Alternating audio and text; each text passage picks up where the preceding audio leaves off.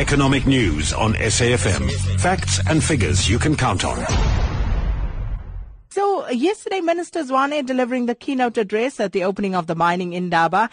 What were the key messages to the audience that we should take note of? Well, I guess it depends on which side of the benches you were sitting when you were listening to his opening remarks. Certainly, he was saying all the right things, making all the right promises, talking about the finalization of the long-awaited mining charter, also the regulations around the Mineral, Petroleum Resources and Development Act, things that exactly he promised last year as well, that these would be finished by March and June. I guess what he didn't say last year is March and June of which year. So this year he said it will be March and June of 2017. So there's certainly the cynical view that, he didn't tell us anything new. He didn't tell us anything we hadn't heard before. And I think certainly what came out quite strongly is that the relationship between government and the big mining companies remain very, very strained and cordial. They know that they have to work together. They know that they need one another, but there certainly doesn't seem to be the right sort of level of trust that is required in this industry.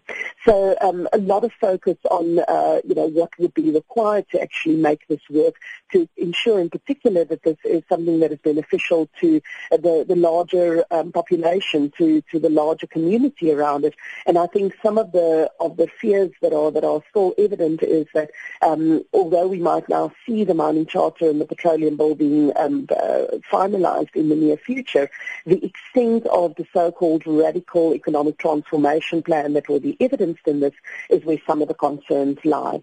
For me, one of the interesting areas was his specific mention of the fact that growth in the industry, in particular on the employment side of the industry, will come from your small and medium enterprise players, almost showing a shift away from these dominant global mining giants who certainly ruled the roost for many decades in South Africa, and a desire to actually see more smaller players come on stream. The big concern around that, of course, is that mining is a capital-intensive exercise. It comes with very high risks, not least of which are the financial risks. And the concern is just that they are trying to encourage smaller players to come into the party without necessarily having the right sort of expertise or depth of pockets that will allow them to withstand some of those risks. So we continue to monitor what's happening at the Mining Indaba, but certainly at this stage, the standoff between the ministry and the corporates continue, and we need to see how that plays out over the next month or so. Now, Nerina, just as you were saying, there are two sides to how one can report on those proceedings down in Cape Town, but also two different views on SANRAL, the National Roads Agency, emerged yesterday. Tell us more about that. Yeah, quite interesting. So, on the one side, we had ALTA yesterday making quite a big statement about their view that SANRAL has been significantly overpaying, not just for the Gauteng Freeway Improvement Project, where they estimate the overpayment to be in the region of 10 billion rand. And just to put that into perspective, that's more than 50% of the total cost of just under 18 billion rand. But that this is something which has consistently been going on, that there is just way too high spending associated with construction of freeways around the country, and really a call by ALTA on both the Transport Minister and the Public Enterprises Minister to launch a commission of inquiry into the excessive costs pertaining to the Gauteng Freeway project.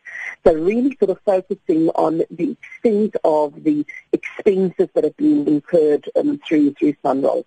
Juxtaposing to that on the other side is, I guess, what all of us do when we find that our expenses are too high. We look for new ways to get more income, more salary. So SANRAL yesterday on their own came out and announced that they are looking at a new funding model for themselves, where the idea that an individual road or a project should pay for itself via a combination of government subsidies and then also public participation through things like tolling is not really working for them, and they are looking at a third potential source of revenue that says they need to find themselves more resilient and more independent of those other two sources of income.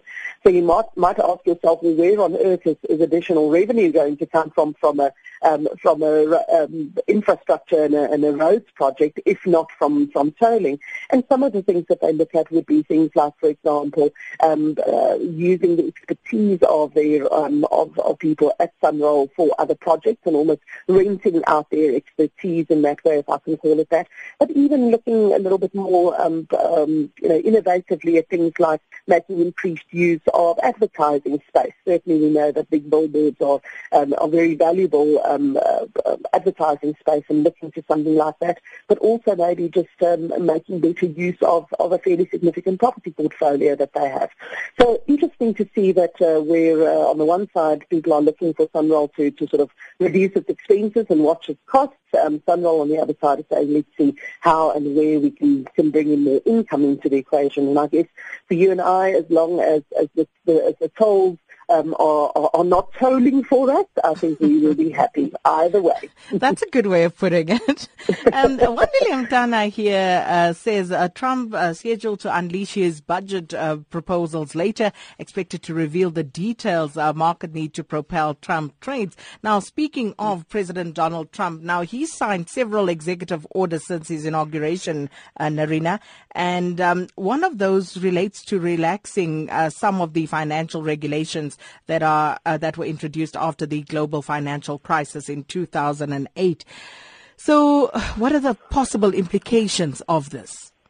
So, financial regulation really covers a very broad spectrum of issues, and I don't think any of us have not been affected by, for example, requirements around FICA, and being required to actually report on where money comes from that gets deposited into your account, or those sort of things. So a lot of the focus, I think, of the concern comes from the likes of Mario Draghi at the ECB, who basically says this is the least thing that we can afford right now is to actually relax regulation around things like capital adequacy of the banking system and that sort of thing. So there's no doubt that the increased capital adequacy requirements that came through the various stages of the Basel requirements has been very restrictive on the global financial system, with some people referring to it almost as the cholesterol in the system, that there's a lot of money available, but it's all getting stuck in the arteries of the banking system and not getting through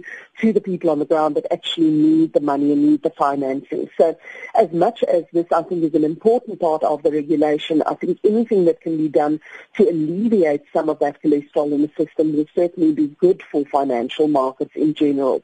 The other side of it that can be quite concerning is to look at this and say, that this is going to take us back to the way that business was done in the financial industry prior to the 2008 crisis. And not only that there is the concern that excessive risk will be taken on by some financial institutions without sufficient oversight, but even going down to the level of concerns around what would be required in terms of disclosure by, for example, financial advisors around people on their retirement funds. So it really is not a simple story of saying regulation is either good or bad. And I guess the the devil will be in the detail, and I certainly would be in favor of the relaxation of some of the very strict and severe financial regulations. But at the same time, I certainly also don't want us to see going back to really an era of unethical and inappropriate behavior in financial markets. And it's going to be challenging, I think, for all to find the right balance between these. Economic news on SAfm. Facts and figures you can count on.